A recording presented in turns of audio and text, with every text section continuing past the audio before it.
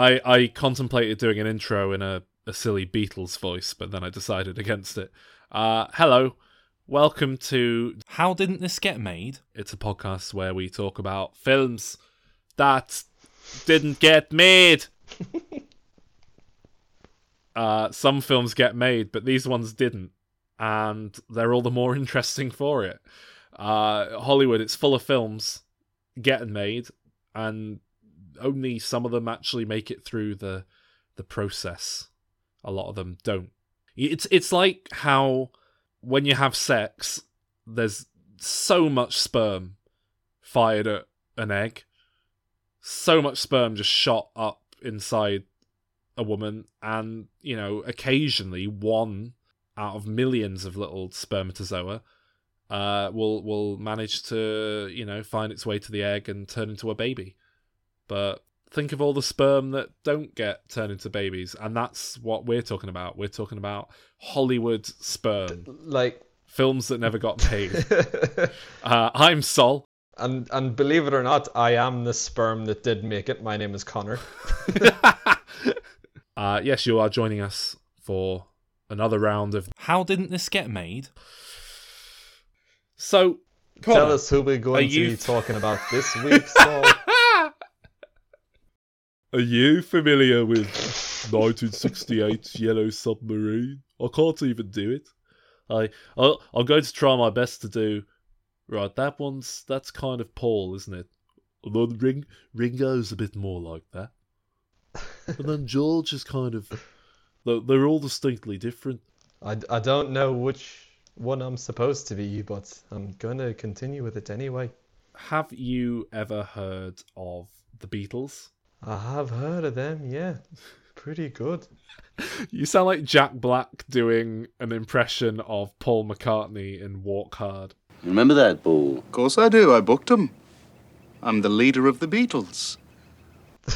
I think I just sound like a slow English person. I don't think I sound like anything. Are you familiar with the film Yellow Submarine from 1968? Yeah. Have you seen it? Yeah. What do you think of it? Well, I saw it when I was a kid, like a kid, and it didn't really capture me. I just thought it was kind of weird. But other than that, no. But it's something that I haven't wanted to watch. I get that. I watched it when I was kind of getting into film, I suppose, and it didn't massively connect with me on a personal level either. I think the animation's quite dated now. It's obviously trippy. It's known for being a kind of animated drug trip, but there's not much in the way of coherent story. But it's all right, it's iconic. It rightfully so. Was it supposed to be a film for kids, or was it supposed to be like an LSD trip, Sol? I think it was meant to be a sort of thing for kids and for fans of the Beatles. It was, that there was a Beatles TV cartoon, I believe, and Yellow Submarine was the like the Simpsons movie, but with the Beatles 1965 cartoon. So it was a total fucking cash-in then? Yeah, I mean, I don't know if it was officially spun off from that cartoon, but I think it was sort of proposed as, the film of the cartoon. Anyway. Tell us your story man. Tell us where you're going. Yeah, and in a really kind of old school Hollywood kind of way, the Beatles don't even voice themselves in the Do they film not? Yellow Submarine. I don't know if you're aware of that. I thought it was really them. No, they appear in the film. There's like a little live action intro and outro where they pop up and go, "Hey, welcome to the film, everyone. It's Yellow Submarine. Wow, great. I can't wait to watch Yellow Submarine. Amazing. Yeah, it's going to be great." And then they start the cartoon bit, and then they're voiced by a bunch of voice actors. Holy crap, I thought it was them the whole way through. Yeah, I mean, you can't really tell it's not them, so it's fine. Well, I mean, I'm not going to be surprised if a bunch of people think that actually Paul McCartney helped you with the intro to this podcast, you know, so... Well, he did. Yeah. He did. Uh-huh. I mean, it is weird, isn't it? Because Ringo Starr got really into his voiceover work later on in life, so it's a shame he didn't dabble in it back here. But anyway, Yellow Submarine. Why are we talking about it? It Tell us why, storyteller. It's the subject of this week's episode because there was a remake of this film put into production back in 2009. Oh, that's a good sign it's going to get made now. Are you familiar with Robert Zemeckis? Yes, I'm very familiar with the Uncanny Valley Architect of Hell. Robert Zemeckis is an incredible film director. Like, before I start shitting all over some of his work, I just want to get that out there. You know, Back to the Future is an impeccably well staged film. Like, that blocking and staging and camera movement, he is remarkable at. Back to the Future is, that is a screenplay you can use as a teaching aid in writing classes. It is so well constructed, and it's just set up and pay off and set up and pay off. It's a phenomenal film. And, he also made 2 great sequels, Forrest Gump, Castaway, Who Framed Roger Rabbit. Sorry, did you just call Forrest Gump a sequel? Sequels to Back to the Future. I thought you called Forrest Gump a sequel to Back to the Future there for a second. But no, he's a great filmmaker, and he's one who's always been very interested in new technology and pushing technology forward. Yeah, he does try to push things forward. He does. Yeah. And you can see that Who Framed Roger Rabbit was, as much as it was a kind of fun celebration of cartoony nonsense, it was also an exploration of, what you can get away with special effects wise, bringing these hand-drawn cartoons to life. It was a real technical feat, that film. And Forrest Gump, it played with inserting Tom Hanks into old footage and the CGI effect on that feather when it goes up in the sky. There are some big technological moments in that film, and What Lies Beneath is known for the famous... there's that particular camera shot, isn't there, where it kind of goes through the floor. It's really impressive, and I think made use of CGI. And that's also him stretching himself into the horror genre as well. It's like he's testing himself too there. Yeah, and he made Castaway in 2000, which I'm a big fan of. And then he just sort of stopped making live-action movies with, real actors and stuff. He got obsessed with motion capture technology. Mm-hmm. I don't know if it was... I think it was his company. I don't know if he founded it or what, but he was working with a company called Image Movers Digital, and they produced the world's first fully motion capture CGI film, The Polar Express. Now, on one hand, fair enough, a real technological feat, an experiment into what you can achieve with computer animation. On the other hand, a god-awful film with dead-eyed, horrible animation. And, I don't think people really liked the animation back in 2004. I mean, it certainly hasn't aged well, but, I remember back then everyone was slating it and saying it looked horrible. The sort of dead eyes, the uncanny valley of it. But I think beyond that, it's not just the creepy faces, it's the movement, it's the motion.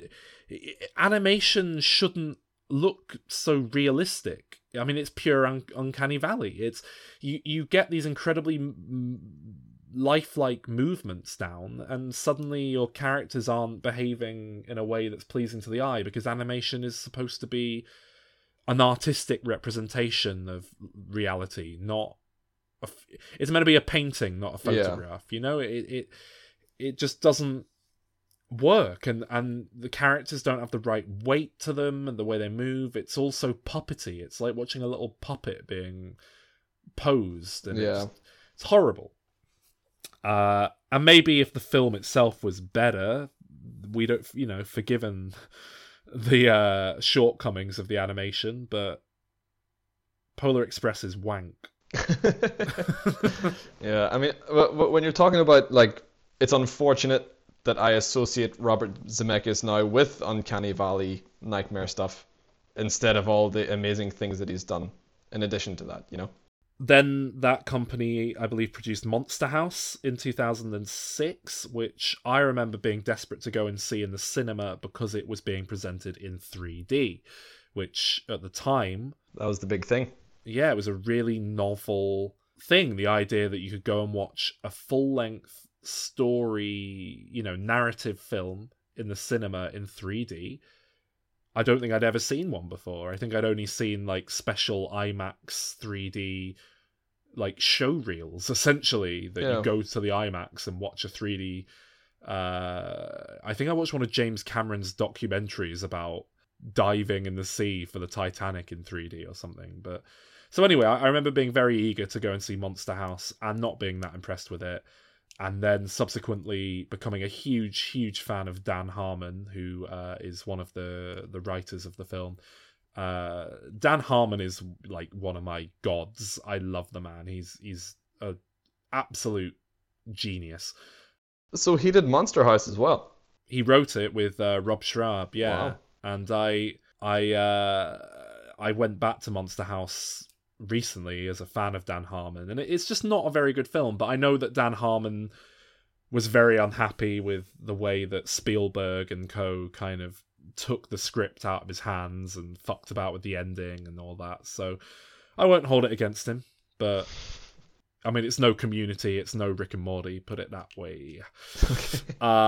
Anyway, they made Monster House, they made Beowulf in 2007, which was not a good film. And they made A Christmas Carol in 2009 with Jim Carrey, and I think there was perhaps a sense of, look, the technology, as it improves, it'll get better, it'll look better, but it didn't really. It looked kind of shit up until the very end. The Christmas Carol, the Jim Carrey version, looks horrible, and this sort of awkward thing, they make a big thing of getting Jim Carrey to play the three Ghosts of Christmas as well as Scrooge, but then they render all the characters to look exactly like Jim Carrey in makeup, and it's like, well, what's the point in that? If everyone's playing characters that just look the same, why even animate it? Just put them in makeup. It's bullshit. Anyway, I think it was about this point that the way the audience perceived these films was really starting to wane, and people were like, they're shit and they're horrible to look at and we don't like them. It was... do you know the film Mars Needs Mums? Mars Needs Moms. Yeah, I might have accidentally seen parts of it here and there. Oh, really? Yeah, it's definitely been shown on the ship at one point, but I never watched it. I always preferred to watch something else. It was one of the biggest box office failures of all time. I have it here. I don't know how credible this is, because this is taken from your beloved Wikipedia, but it says it is the worst financial loss for a Disney-branded film. And I do have a list here of the biggest box office bombs of all time. This is not adjusted for inflation, and it's not a huge difference if you do adjust it for inflation, but it is currently, at the time of recording, the 13th biggest box office bomb in terms of how much money it lost. Care to take a stab at any of the other films ahead of it? Bigger box office bombs? That one with Johnny Depp. Oh, I think you might be on something there. Yeah, go on. Is it The Lone Ranger or something? Yes, that is the second biggest box office bomb of all time, according to this. It lost somewhere between 160 and 190 million dollars. Well, was that a Disney one or no? Yes, it was. It was a Bruckheimer Disney co-production. And then, can I have another guess? And that's an estimate. If that is the upper end of that, then it is the highest on here. But can I have another guess? Yes, go for it. John Carter. John Carter. Yeah, that is the fifth biggest bomb on here. That's also Disney, right? I think so. Yes, between 114 and 200 million dollars loss for that one. It looks like Disney at around the time hemorrhaged a bunch of money to these, and then was just like, fuck it, let's Yeah. make The Lion King and Aladdin again. Yep. I mean, a lot of these aren't that well known, honestly. And some of them are like, really? It did that badly? Well, I presume they're not known because no one saw them, which is why they lost a lot of money. Yeah. Well, I'll tell you, above Mars Needs Mums, we've got Titan AE, which I actually saw that in the cinema, right? I went for a friend's birthday for some reason. I'm pretty sure I saw that as well, yeah. Jack the Giant Slayer, which is terrible. Wow, how do you know? The James L. Brooks rom-com. How did that lose so much money? It can't have cost that much to make, surely. Oh, is that the title of it? How did you know? Yeah, it was an Owen Wilson, Paul Rudd, Jack Nicholson, Reese Witherspoon romantic comedy. How did it lose that much? Cutthroat Island, a 1995 film I've never heard of. Monster Trucks. I don't know if you remember that a few years back. What's the biggest loss of all time? I'm building to it. Terminator Dark Fate is on this list, but obviously that film's still making money, so I wouldn't quite settle on that. I can't believe Terminator Dark Fate was that big of a flop, though. That's really sad. It wasn't bad. I really want to see it. I didn't hear bad things about it, but it didn't exactly set the world on fire. It wasn't great, but it was better than Terminator 3, put it that way. King Arthur Legend of the Sword, Sinbad Legend of the Seven Seas, A Wrinkle in Time, and their number one biggest loss of all time, according to this list, Mortal Engines, which this has down at losing $174.8 million. I have never heard of that. What's Mortal Engines? It was this big attempt at kickstarting a young adult franchise about like cities that drive around and eat other cities. Okay. So it's based on a book or something then, is it? Yeah, like a series of young adult novels. Now, if you adjust this for inflation, then Mars Needs Mums falls down the list to 19th place, and a couple of other films sneak in ahead of it. So The Fall of the Roman Empire, Disney's Treasure Planet, Supernova, which I've never heard of, Town and Country, which I've never heard of, Heaven's Gate, Stealth. Wow, I didn't know Stealth lost that much money. David Bowie did a really fucking cool... Oh no, was that Stealth or SWAT? Well, David Bowie did a cool theme tune for one of them.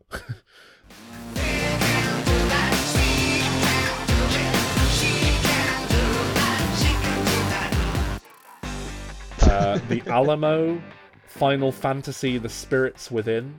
I have heard of that one. I haven't actually seen it. That Final Fantasy one, I've got an odd affection for that one.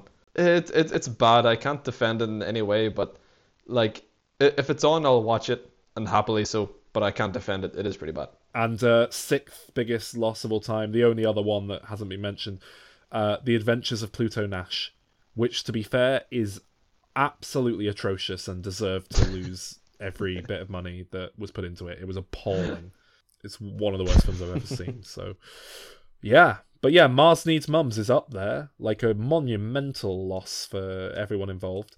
And pretty much off the back of that box office failure exclusively, I think Disney even said as much.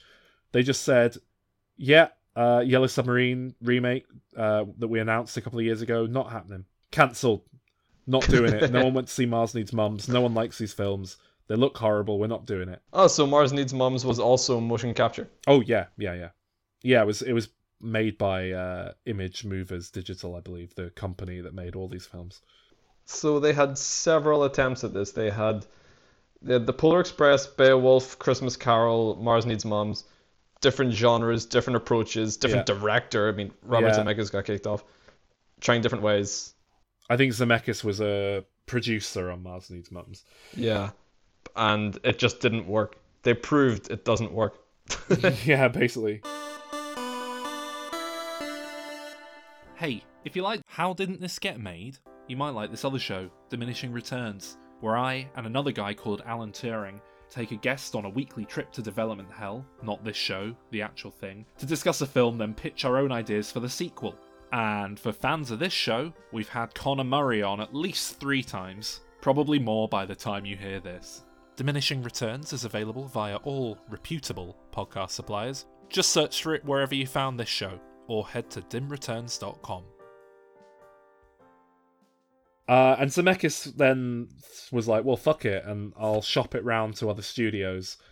And he tried that for about a year.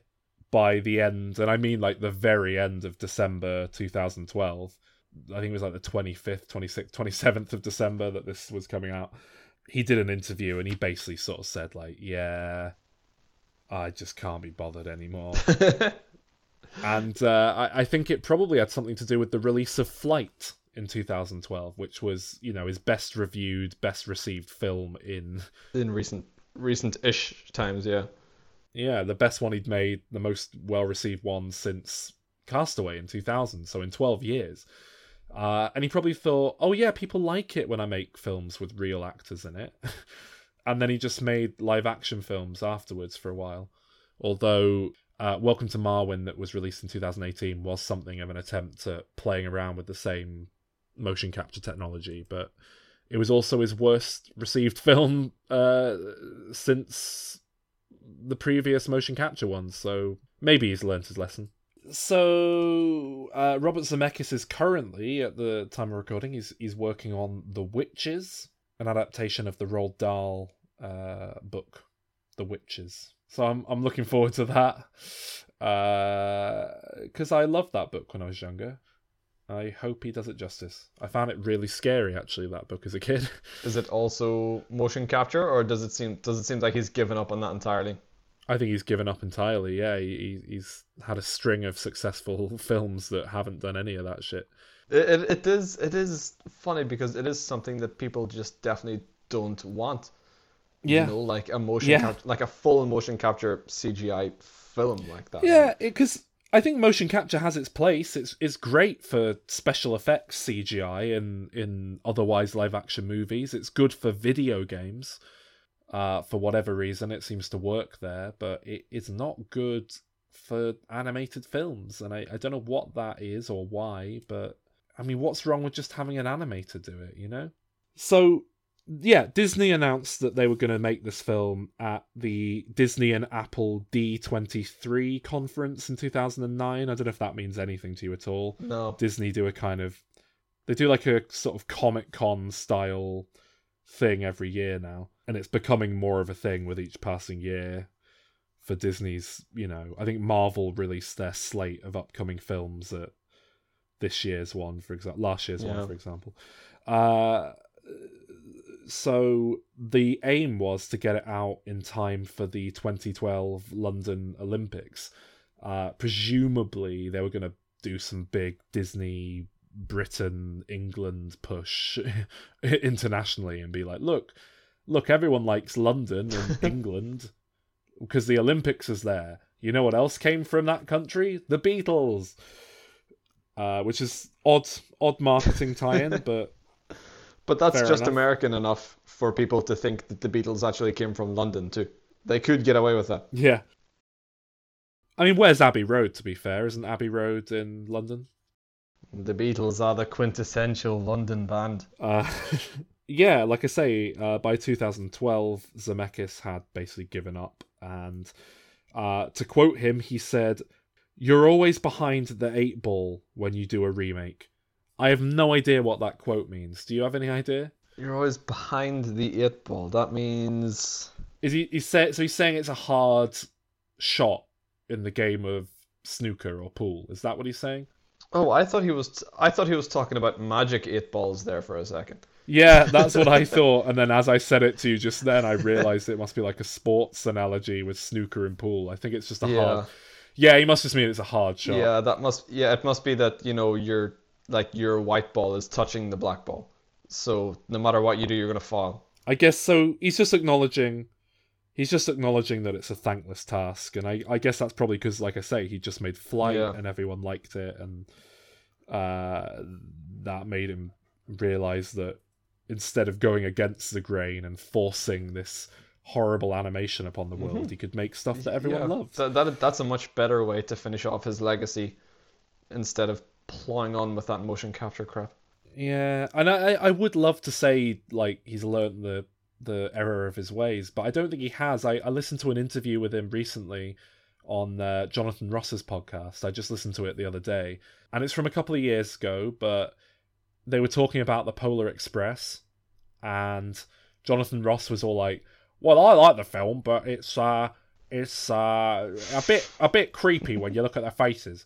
And Robert Zemeckis was just sort of like, well, yeah, I mean, you know, the technology was young, and I'm not one of these guys who goes back and redoes their films like George Lucas. Yeah, like George Lucas. But I do wonder, what if we went back in and re-rendered it and did like an HD update? And it was like, oh god. So he hasn't learned a thing, has he? He's just going, you know, Flight worked, The Walk was alright, and you know, it's like he's like, okay, I'll make films that don't do it for now, but as soon as I can, like as soon as I get the chance, he'll do it again. You know, you mentioned Polar Express, and you said there's occasionally you're tempted to go back with the technology you have today and fix those eyes. Are you going to do that? No, I don't think so. Well, maybe I'll go back. I'll call the head of the studio and see what he says. There must be a young Bob Zemeckis out there who's desperate to cut his teeth. You say, let's give it to that kid. Yeah, well, I have to get Tom Hanks. You know, he played all four characters in the movie, including the boy. So I'd have to get him to agree to do that. I don't know if he would or not. Tom's not going to refuse your offer there. Well, I mean, you know, it's like, there's nothing more difficult than to have to reshoot something. It's painful for everybody. I remember for the longest while, this is almost, well, it's relevant to this show. There were rumors for a long while about Back to the Future Part 4 being announced. I think the idea was in time for a 2015 release. But the rumor was that it was going to be motion capture animated with Michael J. Fox and Christopher Lloyd, you know, able to reprise their roles at the correct ages because it's animation. And I'm completely against Back to the Future Part 4. The story's told, it's done. Don't go back and ruin something like that. But an animated Back to the Future, I could maybe get on board with that. It's enough of a sidestep, enough of a spin-off that it would be kind of separate from the proper films, but you know, there's still a lot of life in that world. Anyone who's played the Back to the Future Telltale game will be able to attest to it's. I could get on board with that, but maybe don't do hideous motion capture. Maybe do just normal animation. Yeah, just do normal animation. Don't push forward this technology that has potential, but only in certain situations, and that's not it. And I'm not being funny, but. Well, I mean, I am being funny, but Michael J. Fox is not someone you want to motion capture right now. Well, I mean, I was thinking about that, actually. And it's like, you can take it from the angle that you're doing something nice for him, that maybe now they could do it so photorealistic that you wouldn't be able to tell that it wasn't Michael J. Fox. You know, that kind of thing with de-aging technology and all that kind of that. Like, it could be like a touching tribute to him. I suppose you could, in theory, get him to give you a motion capture performance and then just take out all the involuntary shaking. Yeah, you could just do that. I was originally going to say... But then it's not motion capture anymore, no? Well, it is, but with, you know, an artist coming on board and making tweaks and approving bits, which, you know, it's what they do anyway. When Andy Serkis gives an incredible performance as Caesar, it isn't beat for beat exactly as he does it. There is an artist there kind of saying, I might just tweak that nostril flare a tiny bit there and bring that out a bit there. So, yeah.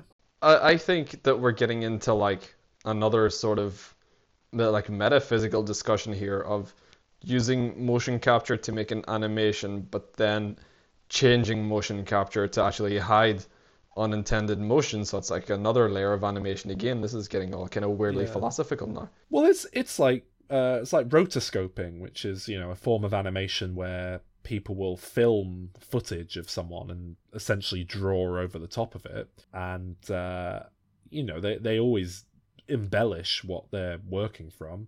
Anyway, This film got as far as casting before it all fell apart. So I've got a little quiz for you here to see if you can guess the 4 actors who were cast as the Beatles.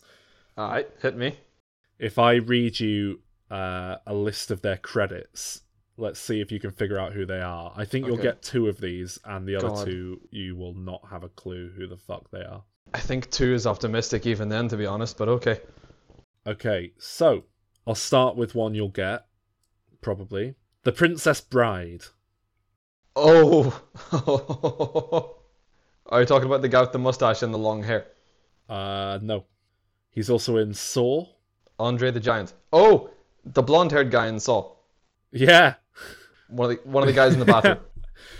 Carrie Elwes, yeah. Carrie Elwes, yeah. That's it. I don't know the name, but I knew it was him. Carrie Elwes, he was cast as George Harrison. Okay. Alright, next one. Best known for Shameless? The dad. The druggy dad. No. He's in... I've done a lot of TV. Jamestown, Death in Paradise, Married Single Other, a lot of stuff I've never seen, basically. A couple of episodes of Being Human. Don't think I've seen any of it either. Yeah, you won't know him. He is a guy called Dean Lennox Kelly. Dean Lennox Kelly. Okay, let me type that in and see who it is. Oh, yeah, he's one of those faces. I have seen him in Shameless. I watched Shameless for a while, but very long ago and not enough for me to ever remember him. God bless him. Well, he was cast as John Lennon. He was supposed to be John Lennon. Yep. Fair enough. God damn it. I tried to do another Beatles voice, but my voice betrayed me again. Fair enough. You're not going to get this one.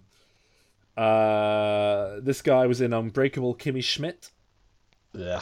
He was in Hello Ladies. Yeah. They're shows that I watched. Only a handful of episodes of each, I should add. He was in something called Great News. He did an episode of Drunk History. He's in a lot of comedy, TV comedy. Something called Mixology. You're not going to get him. His name is Adam Campbell.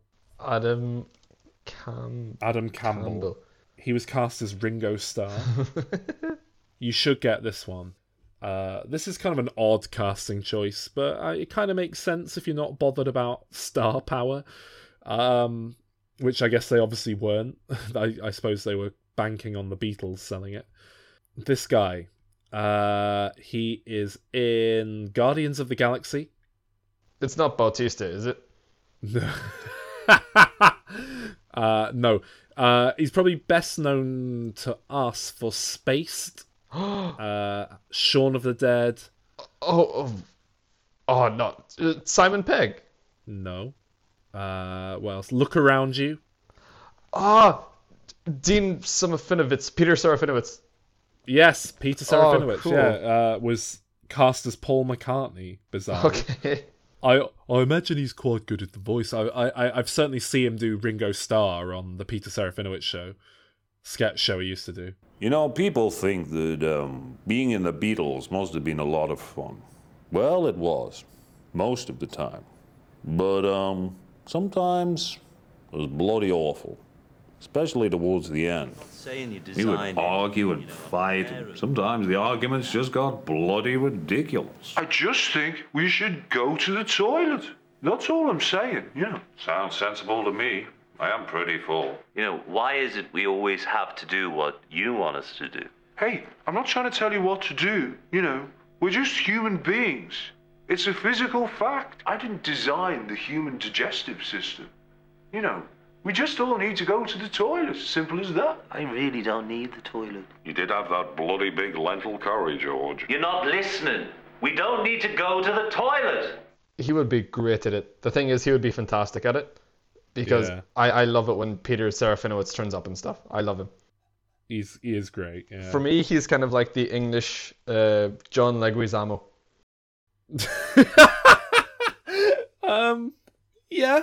Okay. But when John Leguizamo turns up in something, for some reason, I'm just so happy. I'm like, wait, me John too. Leguizamo.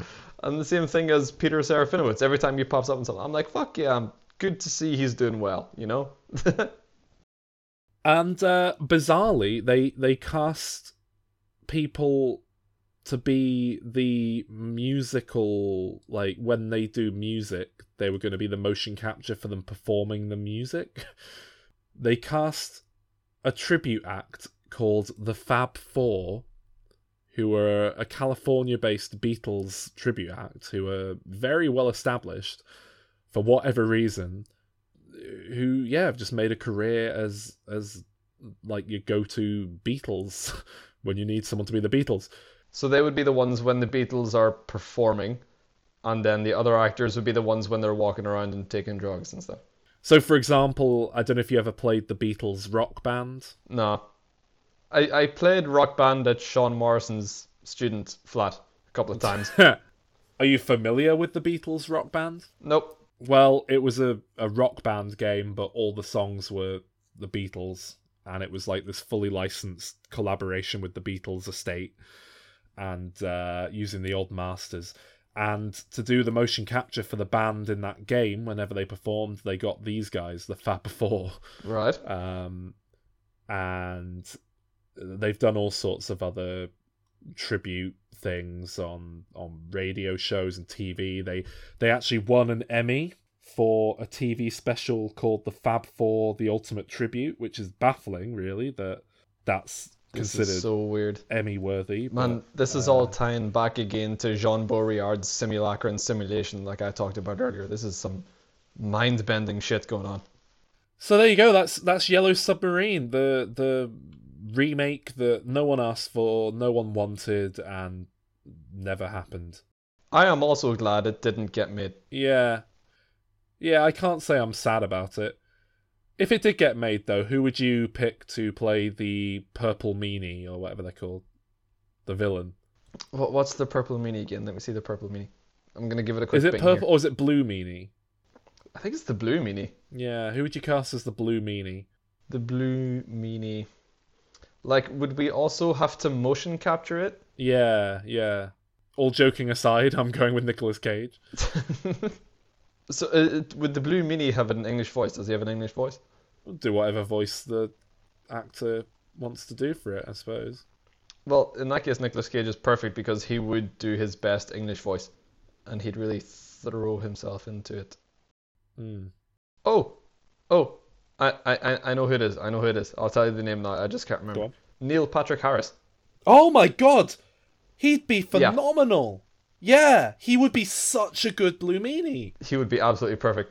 You've nailed it there. That would be amazing. He does the singing, he does the dancing, he's got the energy and the charm. That'd be amazing. Yeah, it's done. Done. Let's get this film made. I've changed my mind. Give Bob a call. It's back on again. Yeah. Tell him I'm a noted Wikipedia patron, and I have the funds.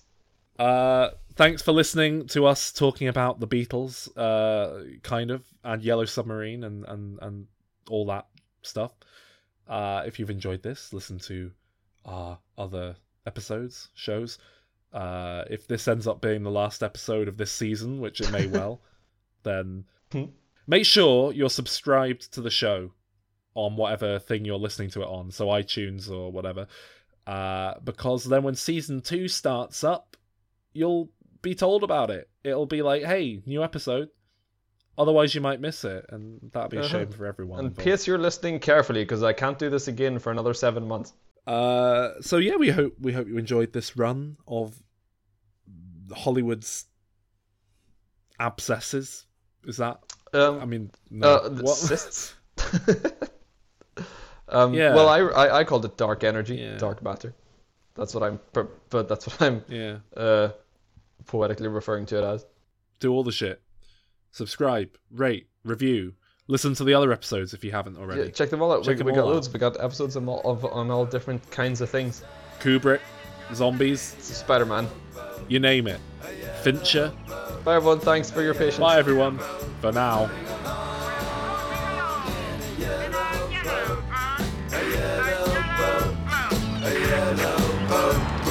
Stand